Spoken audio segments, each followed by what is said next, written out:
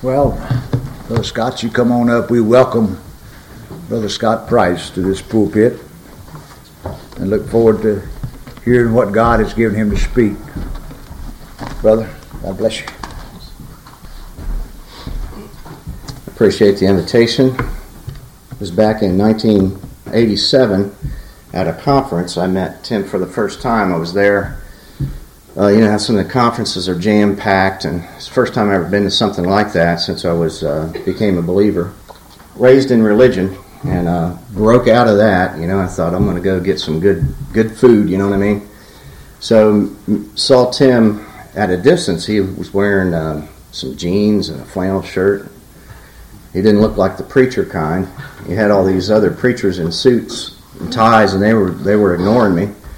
I thought, I'm wanting to learn some stuff, you know. I'm wanting to talk to some of these preachers. And Tim came up and says, "What's your name, son?" And we hit it off right there and started talking. Got to hear him preach over the years, and he's preached for us a few times, and I appreciate him. He read for me Hebrews 10, 1 through 18. I'm going to be concentrating on verses 22 and 23, if you want to look at those, and then we're going to go back and grab some of those verses that Tim looked at earlier for some ammunition for some of the points we're going to make here today. The title of the message is The Unwavering Assurance and Boldness in Christ. And I want to speak words of comfort to you today. I think that's my job, to preach the gospel of God's free and sovereign grace. It's words of comfort for those that know it, believe it, and love it. Verse 22 says, "Let us draw near with a true heart in full assurance of faith, having our hearts sprinkled from an evil conscience and our bodies washed with pure water. Let us hold fast the profession of our faith without wavering, for he is faithful that promised." You know, today, if you ask anybody, especially somebody that's been around a while, it's a little bit, maybe has some gray in their beard or in their hair, what's the most precious thing to them in this life, the most valuable thing, and it is peace of mind. People are striving to have peace of mind, and they try it through money. We know by listening to movie stars that have made millions and millions, and they're not satisfied. And they get strung out on drugs, or they commit suicide. It's just they can't get peace of mind. Nobody can get that by things in this life. And there's nothing worse than having anxiety and insecurity, a lack of peace, a lack of assurance in really anything. I know back, maybe 10 years ago, I was in pretty decent shape. I weighed 224, and my fat level was way less. And physically, I felt good and I had confidence. But now I have to pick clothes that hide certain parts of my body, you know, and when we take those pictures, well, we got to crop certain things out. There's an insecurity there. And that's just in the way we look. But if we go deeper in the way we think about where our destiny is, our assurance of our salvation, we come to find out pretty much that's what matters. It doesn't matter if I weigh 700 pounds. I'm not going to feel good, but as long as I have that peace of mind and assurance of I'm going to be with Christ, Christ has paid my debt. So believers and unbelievers alike are seeking that peace of mind. And again, it cannot be bought with money. But this morning I want us to see that this peace that I'm talking about, peace of mind, has been bought already with a price, and it's the precious blood of the Lord Jesus Christ. Now again, I'm going to equate this idea of peace of mind with assurance, and that's the topic today, unwavering assurance and even boldness. Now in religion, I think probably most of us have been through religion in times past. I was raised in what's typically called Arminianism, and Arminian Baptist free will was the idol that I carried with me until God gave me repentance of that. But in religion, we have an assurance that is very, very deceitful. It's because man by nature walks by sight and not by faith. We look at what we do, what we can see. And we can't walk by faith until and unless God grants that faith by His grace. The just shall live by faith, the Scripture tells us over and over and over again. So we know in our past experience with this, the attempts of trying to gain and maintain assurance, it's empty, it's fake. It's a fake confidence, and it's based on everything inside of us. Self-pride, self-reliance, self-righteousness. I think we've all been there. That's just basically humanism, is all that is. And the Scripture tells us that it's sinking sand. There's no foundation there. And what fuels this? Most of all, I believe what fuels this is ignorance. Ignorance of the truth of the gospel. We're born into this world with this nature that thinks that salvation is based on what we do. And we constantly go about to try to establish a righteousness of our own because we're ignorant of the righteousness of God revealed in the gospel. Ignorance of who the true God is, who the God-man is, and who we are. And I already spoke to the deception of who we thought we were in the past. We thought we had it. We thought we had it under control. We got this. We'll do this. And we go about to just be religious, produce religious activity.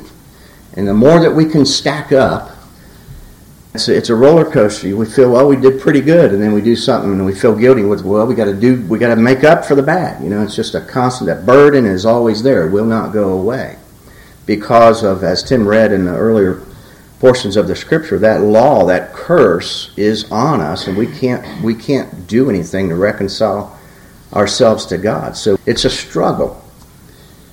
So basically, we are ignorant of the gospel of God's free and sovereign grace. And by the way, that is the only grace that there is. Yes.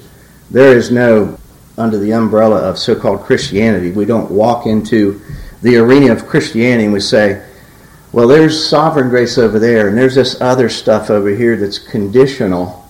We'll start there, and then we might get down here. That's not the way it is. There is only one kind of grace. It's not common. It's not anything in between. It is one God, one gospel, one type of grace. And we're going to hopefully see that as we go through here. Now, verse 22, we'll look at that again and just look at a few of these phrases and words in here as we go through, and I'll just bring out a few points. It's probably nothing different than what Tim has said over the years, but it's good to be reminded. Let us draw near with a true heart in full assurance of faith. The phrase draw near here, you can read over that real quick and just miss that. Draw near means to approach or to visit. So how do we do that? How do we approach, visit, or draw near? That's just by faith. Christ says, come to me. What he's saying is draw near. Approach me. Visit me. It would be kind of silly to be going down the road and there's a person's house there that says, we're driving this, we're going to visit Tim, and just keep going. Just acknowledge, there he is. See you later. We're going to stop and we're going to approach him. We're going to knock on the door, shake his hand, hug him or whatever. We're going to visit him. And that is by faith. We can only do that by faith. Now, we're not fatalists. Some theologians call them hyper-Calvinists, fatalists, those that would say, well, everything's predestinated and there's no motions to follow through. There's no means from point A to point B. Some say, and I've run into these people over the years, that everything's predestinated, Christ died for the elect, and you don't even have to believe. You can be regenerated, go through life, and not even know that you were regenerated. That's fatalism.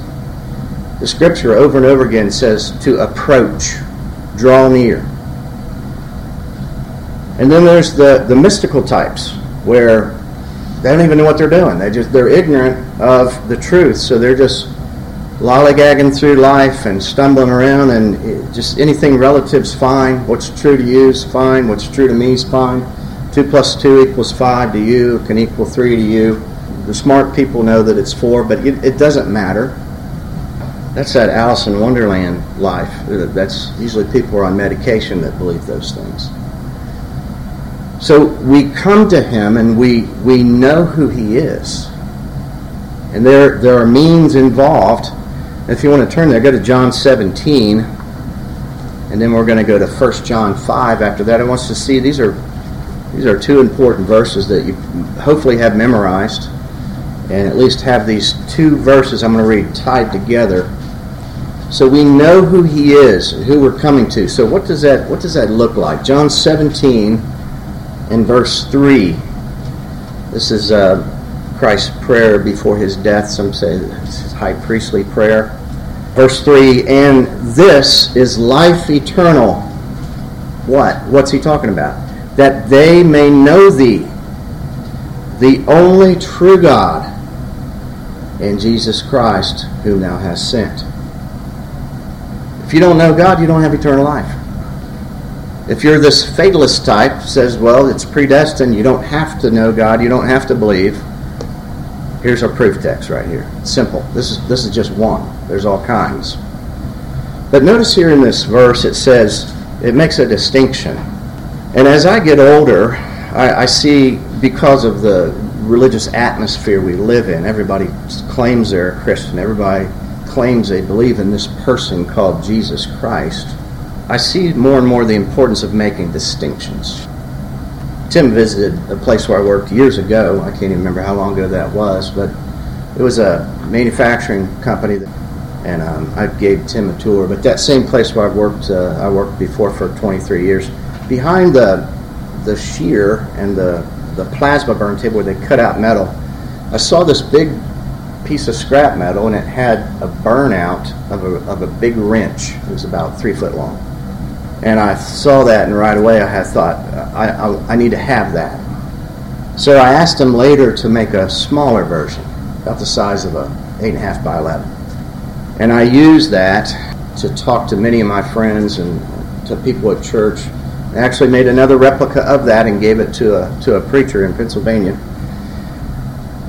Long story short, I asked a friend of mine I worked with real close, I said, what is this? He said, that's a wrench. I said, no, it's what the wrench is not. That cutout was where the wrench was, and everything around it is what the wrench was not. But you could see where the wrench was. It was distinct. It was clear. God's people should know both, I believe.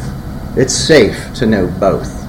It's safe to know Christ, and it's probably a no-brainer that you're going to know who the false Christ is because you probably just left him, you know. I was raised in, again, false religion, and I knew who I trusted in before, and it was not worth trusting.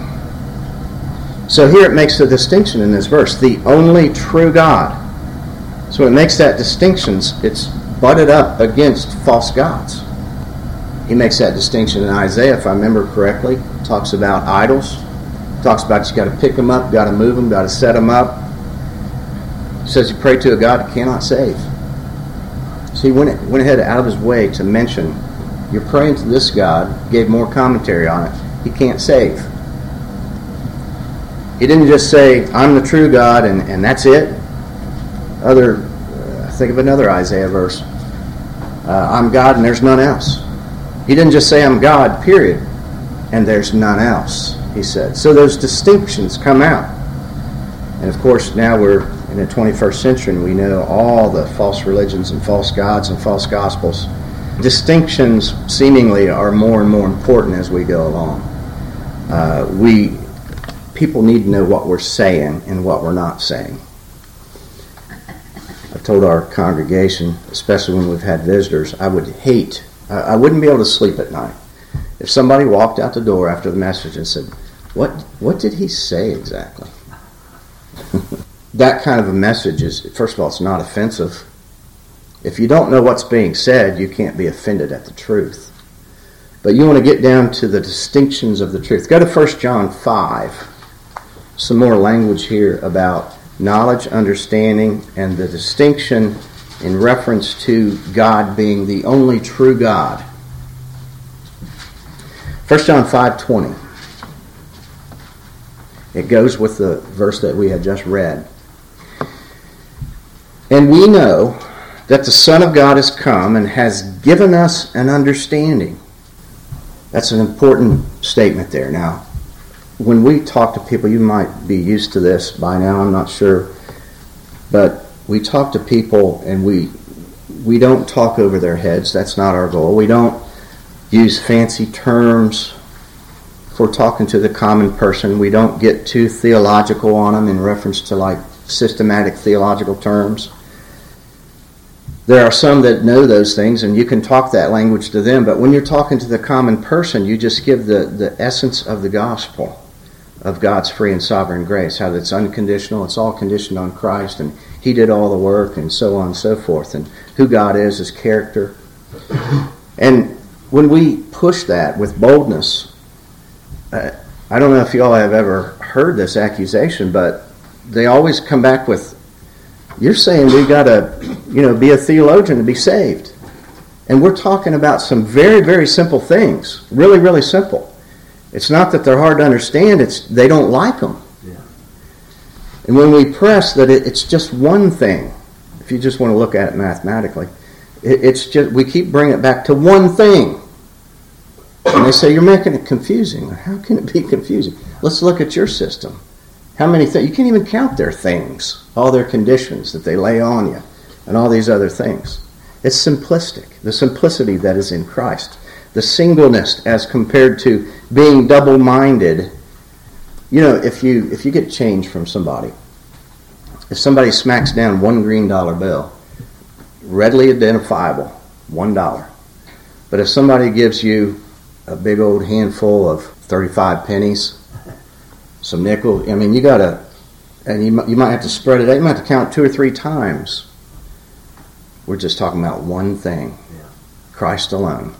Very, very simple.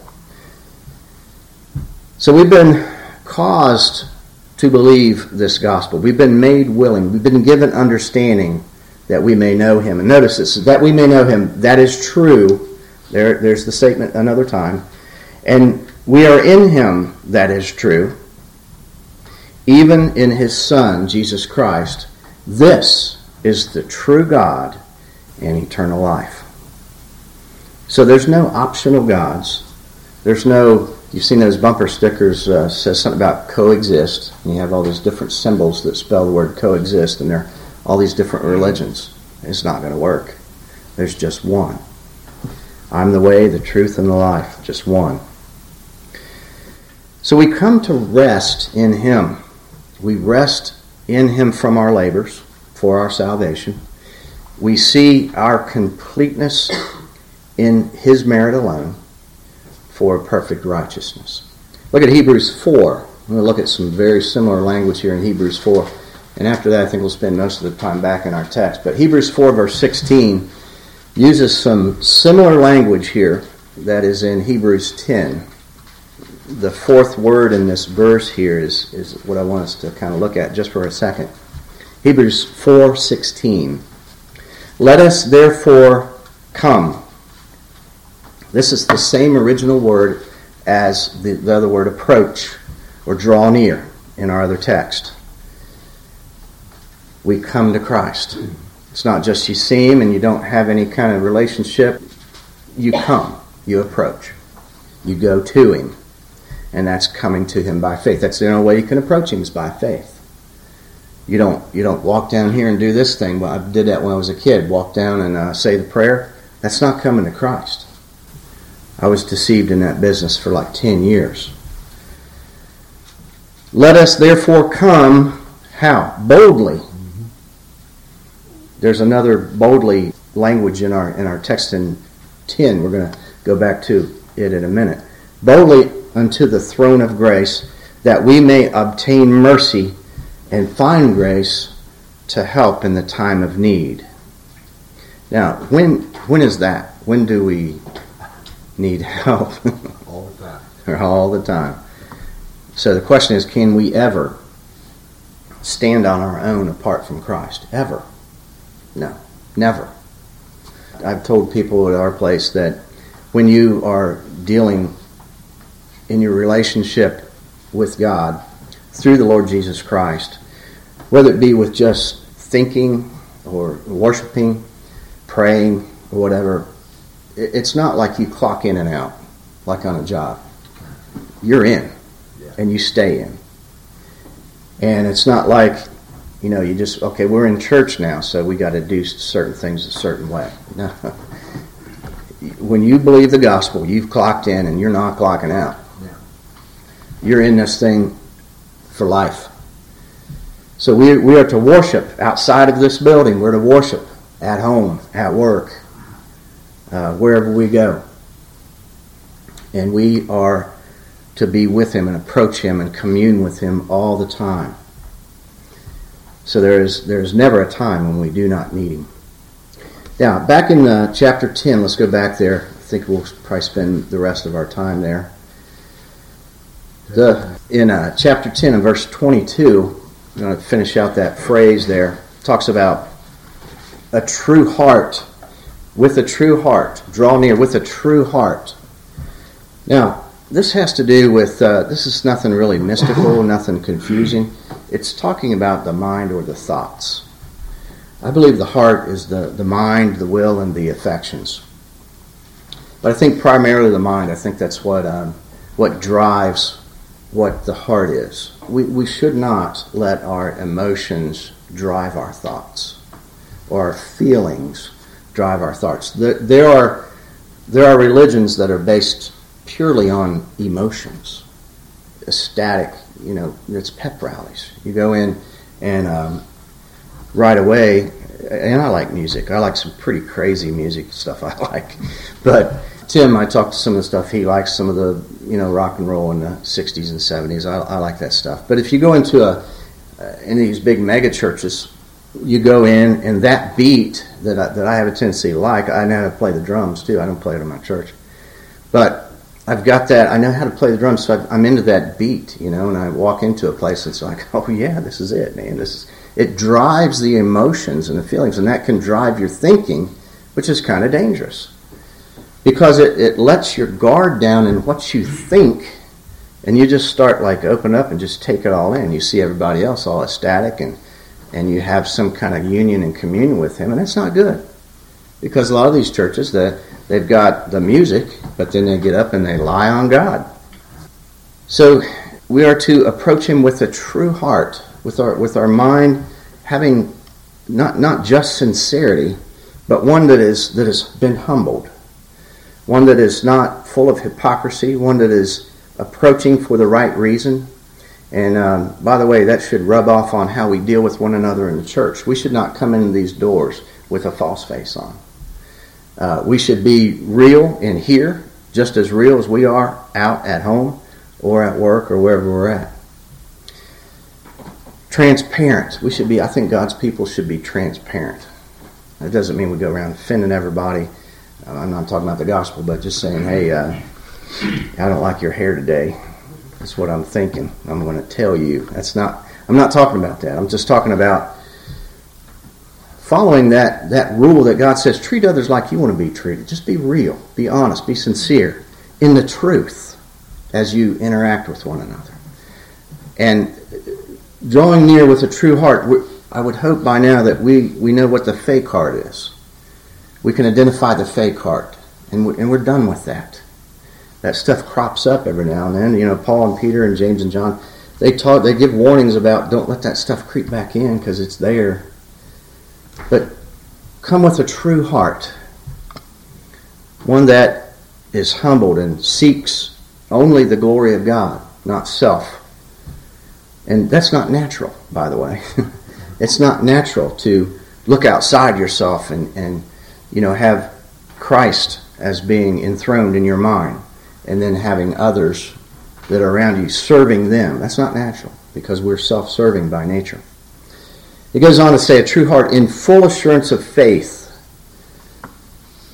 Full assurance. And these words are not accidental. It means entire confidence. Entire confidence. That means we can't get around it. It means no doubts. We can't brush that under the carpet and say it's okay to doubt. It's not okay to doubt.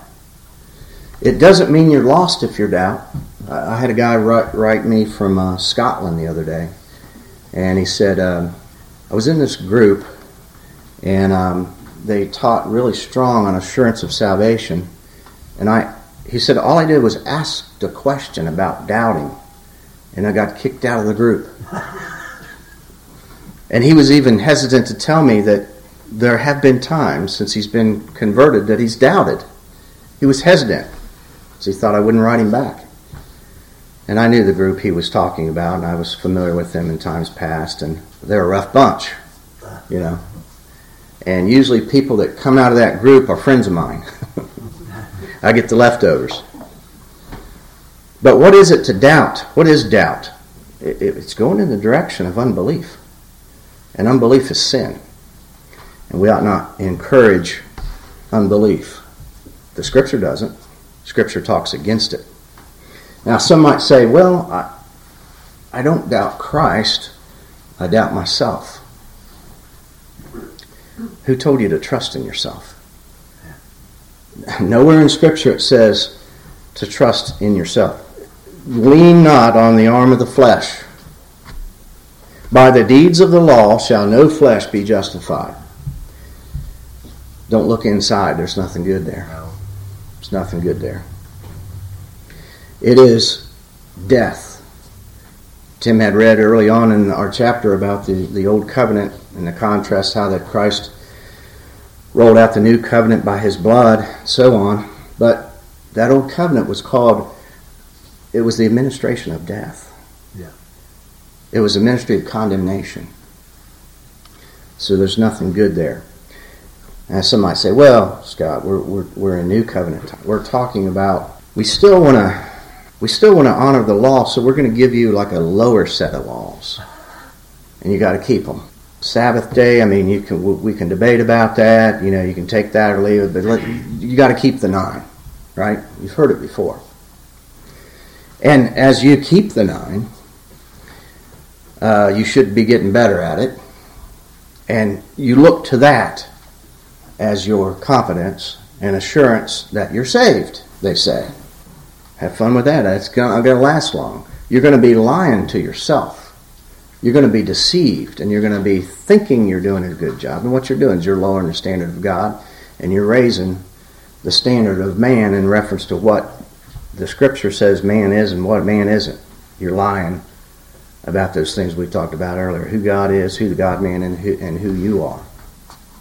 You're perverting the gospel. So these things, they're really simple, really. They're not hard. It's not rocket science, as they say. In full assurance of faith, touch on that again. It's persuasion, it's conviction of truth, reliance upon something. Some may even say trusting. But it's an agreement. It's saying, amen, I agree. I assent that this is true, and I believe it. And faith, we know, of course, is a gift. And we know a lot of groups that will say that. Faith is a gift. You know, they'll give lip service to that. But they'll turn it into an offer. And then it turns into being conditional. Like this, you know, here's faith. Do you want it?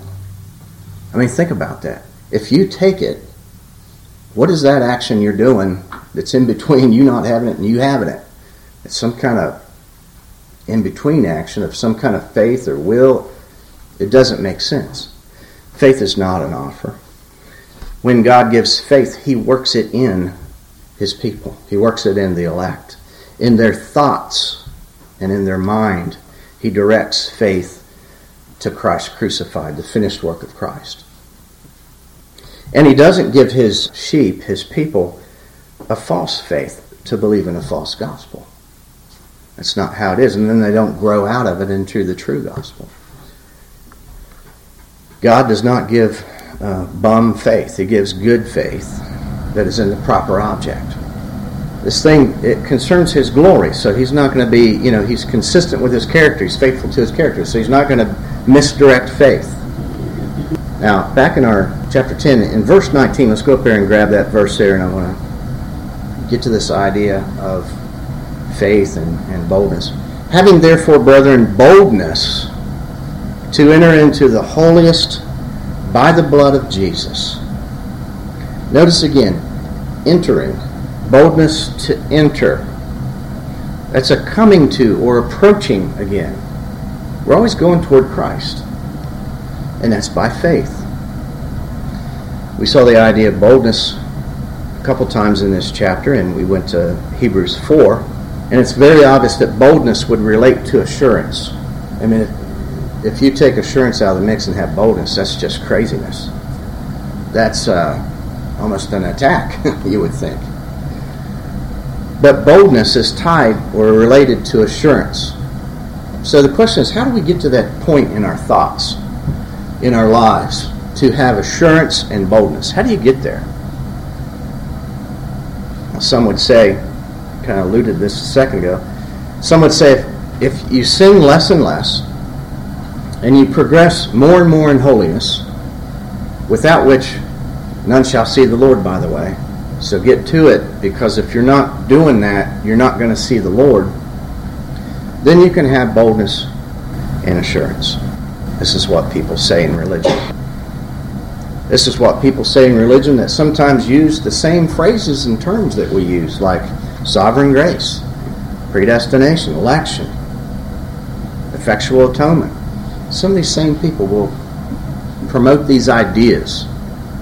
They'll call it personal holiness, progressive sanctification, imparted righteousness, lordship salvation. That's a misnomer there.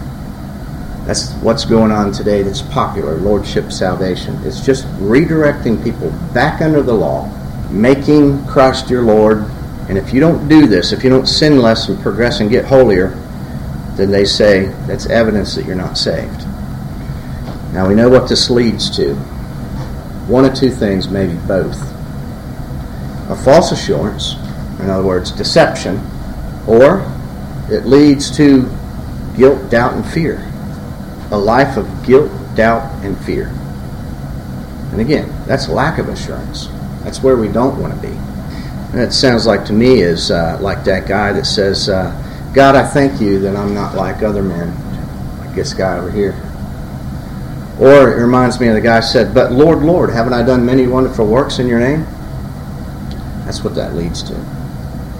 So I believe there's a simple little reminder that might help if you can get this little formula down in your mind. This is one of those things, if you don't get anything, get this. Wherever your assurance is, that right there is the object of your faith. Wherever you place your assurance, that's where your hope is. That's what you're trusting in. So if it is in sinning less and getting more holy, that's right there where it is. It's right inside, which is, it's not good. That's unbelief. It's unbelief from the get-go.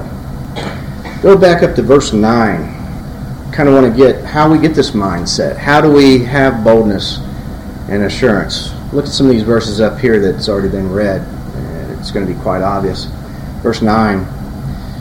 Then said he, Lo, I come to do your will, O God.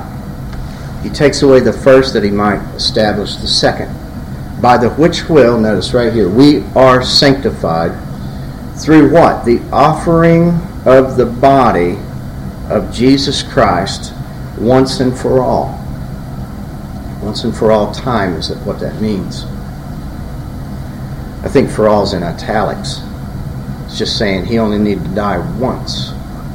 It's comparing the old covenant sacrifices that were multiplicity of sacrifices. They never stopped.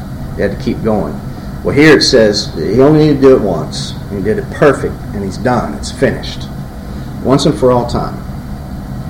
So this here shows how that we're sanctified, how that we're set apart, consecrated, made holy by the offering of the body of Jesus Christ, not by what you do.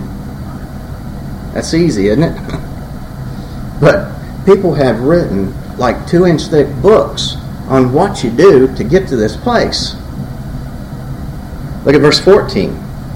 For by one offering he hath perfected forever them that are sanctified. Now, it's either you believe this or you don't. Right? This is where you can rest. These things are done for you and to you by what he has done on the cross. And you weren't even born. You were set aside before the foundation of the world. There's a aspect of sanctification, actually, in election, where you're set apart. God sets his affection on you. He chooses you out from among the rest. And Christ comes and does what we read here. He sanctifies you by his blood, by this offering, by the way, which was accepted by the Father. And then the Spirit comes and separates you by giving you life. And you're sanctified. The threefold aspect of sanctification. And you didn't have any part of any of it. You can't make it grow. You can't change it. It's definite and effectual. I was reading one of those confessions of faith just last night on sanctification to kind of refresh my mind of the silliness that's out there. And it talks about how that sanctification is not perfect in this life. And I thought, how blasphemous is that to make that statement? That sanctification, is that part of salvation? It sure is. To say that it's imperfect, something that God does in salvation is imperfect, is ridiculous. So right there, the offering of the body of Christ is the point we can get at where our minds can wrap around this idea of assurance and boldness. Law and justice has been answered, it's been satisfied, it's finished, and a perfect righteousness has been brought in and established to be imputed to God's people. It's a done deal. It's out of your hands if you're a partaker of it. Here's another encouraging verse in our text, verse 17. I don't know if you've ever noticed in the Scripture, in the Word of God, the way it's expressed to us. There's a lot of redundancy because we're dull of thinking, I think is part of it. But and we have memory problems. We're to be reminded over and over and over again in different ways from different angles that this is what we have. Yeah. Verse 17, and their sins and iniquities will I remember no more. Assurance, right? I don't know how much more you can explain that. You can come with boldness if you don't have sin in God's eyes because of what Christ has done. The rest of verse 22 there, having our hearts sprinkled from an evil conscience and our bodies washed with pure water. Now in times past we had an evil conscience which was not cleansed, and it always had guilt on it. We were always producing dead works, which the Scripture says is fruit unto death in our old way of thinking.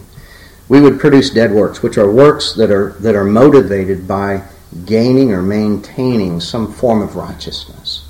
It doesn't matter how small. It doesn't matter intellectually how small under the microscope that maybe it's so minuscule you can't see it. It's there. And it contributes to death. That's the evil conscience. Dead works and self-righteousness.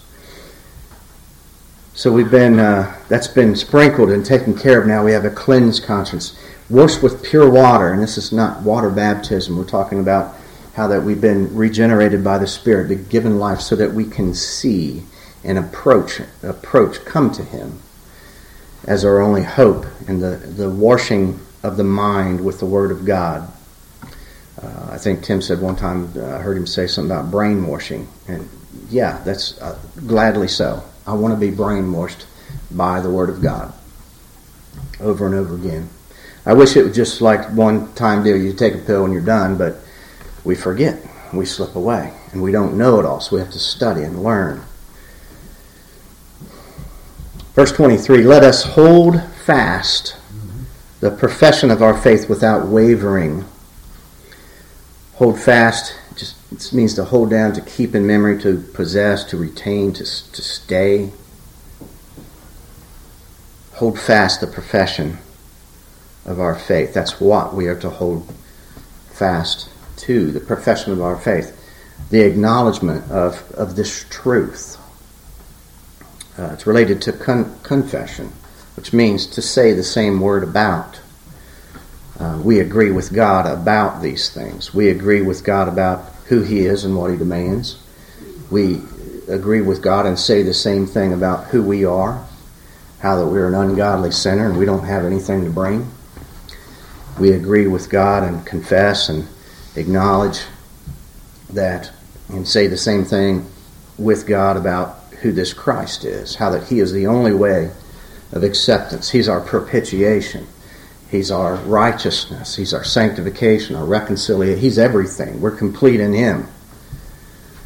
So we agree, we confess, we say amen with the same thing that God says in His Word about this record that pertains to this life in Christ and salvation. And we're to do it, as the verse says here, without wavering. No leaning from side to side, no staggering. In other words, no doubting. Straight shot, belief, faith, truth. The wavering has to do with us. Looking from side to side. And you remember when Peter was sinking, right? He saw the waves and stuff, and he saw the waves. He wasn't looking to Christ. So we see the waves inside of us. And we look inside and we sink, and we should, because there's nothing saving within. If we look to Christ, then that's what our whole context is talking about. The boldness that's there in Him. Now, all this is coming, all this language here, this teaching is coming, and I've got 2 verses I'll read. You don't have to turn there. Titus 1:2. It's coming from the God that cannot lie. Is He worth trusting? Can He be trusted? Yeah. Titus 1:2 says, in hope of eternal life, which God that cannot lie, and he had to add another word, promised before the world began. Promised it before the world began so you couldn't get your hands on it. Couldn't get your hands on it if He promised it in time anyway. But this is the God, and it makes a distinction. This God, the one that can't lie. He can't. There's some things God can't do. Here's one, can't lie. Yeah, I've heard some fatalists say, well, God can do anything. They said if he wanted to not be holy, he could not be holy. No. He's faithful to His character. He can't lie. He won't lie. It's not that He won't. He can't. The Lord Jesus Christ, while He was on earth, He couldn't sin. He couldn't sin. Of course, we know He didn't want to, but He couldn't because of who He was. He was impeccable. So here's the guy, I'm just telling you who this is that's talking to us. It's the one that can't lie, who has promised. 2 Corinthians 1:20. Sort of the same language here, and then maybe our reaction to it. Brother Jason Booth preached this in our conference about 3 weeks ago. This verse.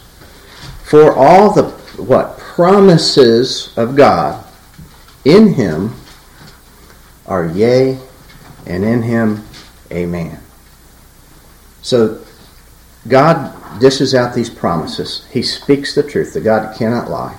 And He talks about and points the way. Here's where you look. Right here. Approach me through Christ. I'm not lying about this, He's saying. You can count on it. And you look through it and you see what you came out of, and you've been given life to see all these things and understand, and you're saying, yep, that's it. Amen. I can't go in, I can't veer off, I can't waver off the path of this security and assurance in Christ alone and being saved by Him alone. I can't veer off from it.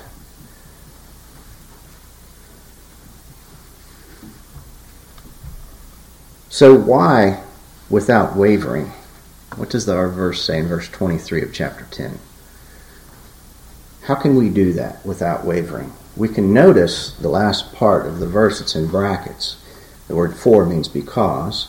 Because He is faithful. Amen. That promised. He's faithful first to Himself, so that He can be faithful to us. He's faithful to His character. So this thing of salvation, if you haven't noticed yet, it's wrapped up in the character of Almighty God. Salvation, first and foremost, is Godward.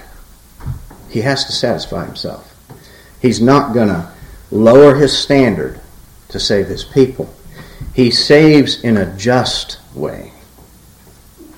He's both a just God and a Savior.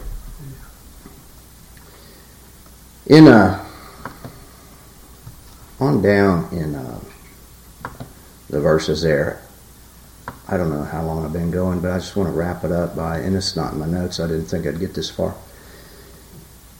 I stray from my notes a lot at our place, just like crazy, but go down to, it starts talking about good works and how they exhort one another to do those things. After, of course, having these things we've been talking about, after having these things straight in our mind. You can't even take the first step until you have these things straight in our mind. We are to gather together and exhort one another to love and to good works. Let me catch up here. I lost my place.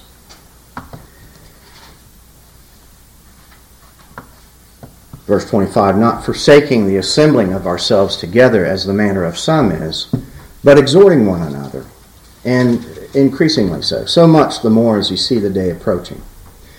Now I've heard some people make statements. I know Tim had a message one time. I can't remember the name of it. It was the last couple of years. Something about the only righteousness or something. And in there he made a statement. And it was a true statement.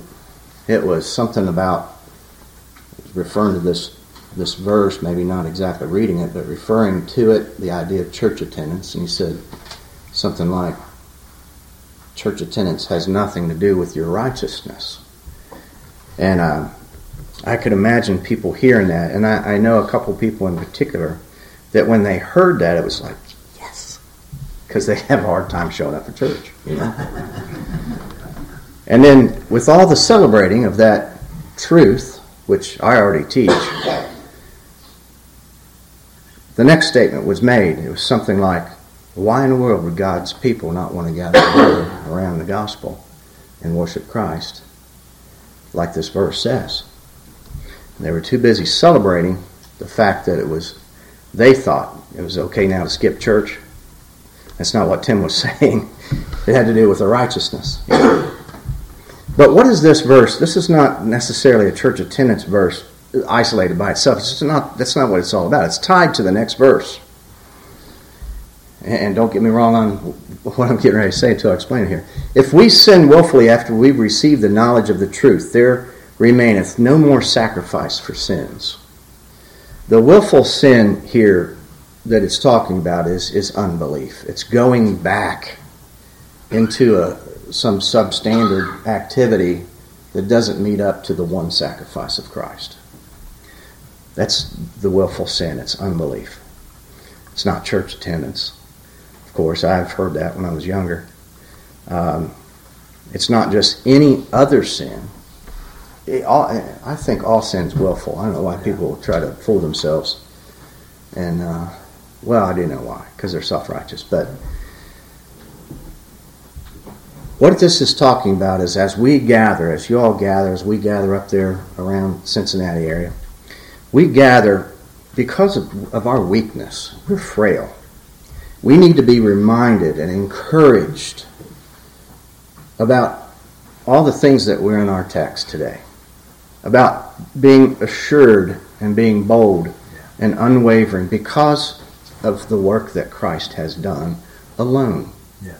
Because if we are not exercised in that, and we get away from that, and we forget, and we don't sharpen our minds with other believers and encourage one another and talk about the gospel, and maybe we get out around other people that are maybe of a different belief. Maybe somebody gets out of church for months and they see this guy they work with. Hey, he's not so bad. He's saying some of the same things, you know. And then maybe they start getting into some trouble, and then they look inside. Where are you at, man? You're hurting.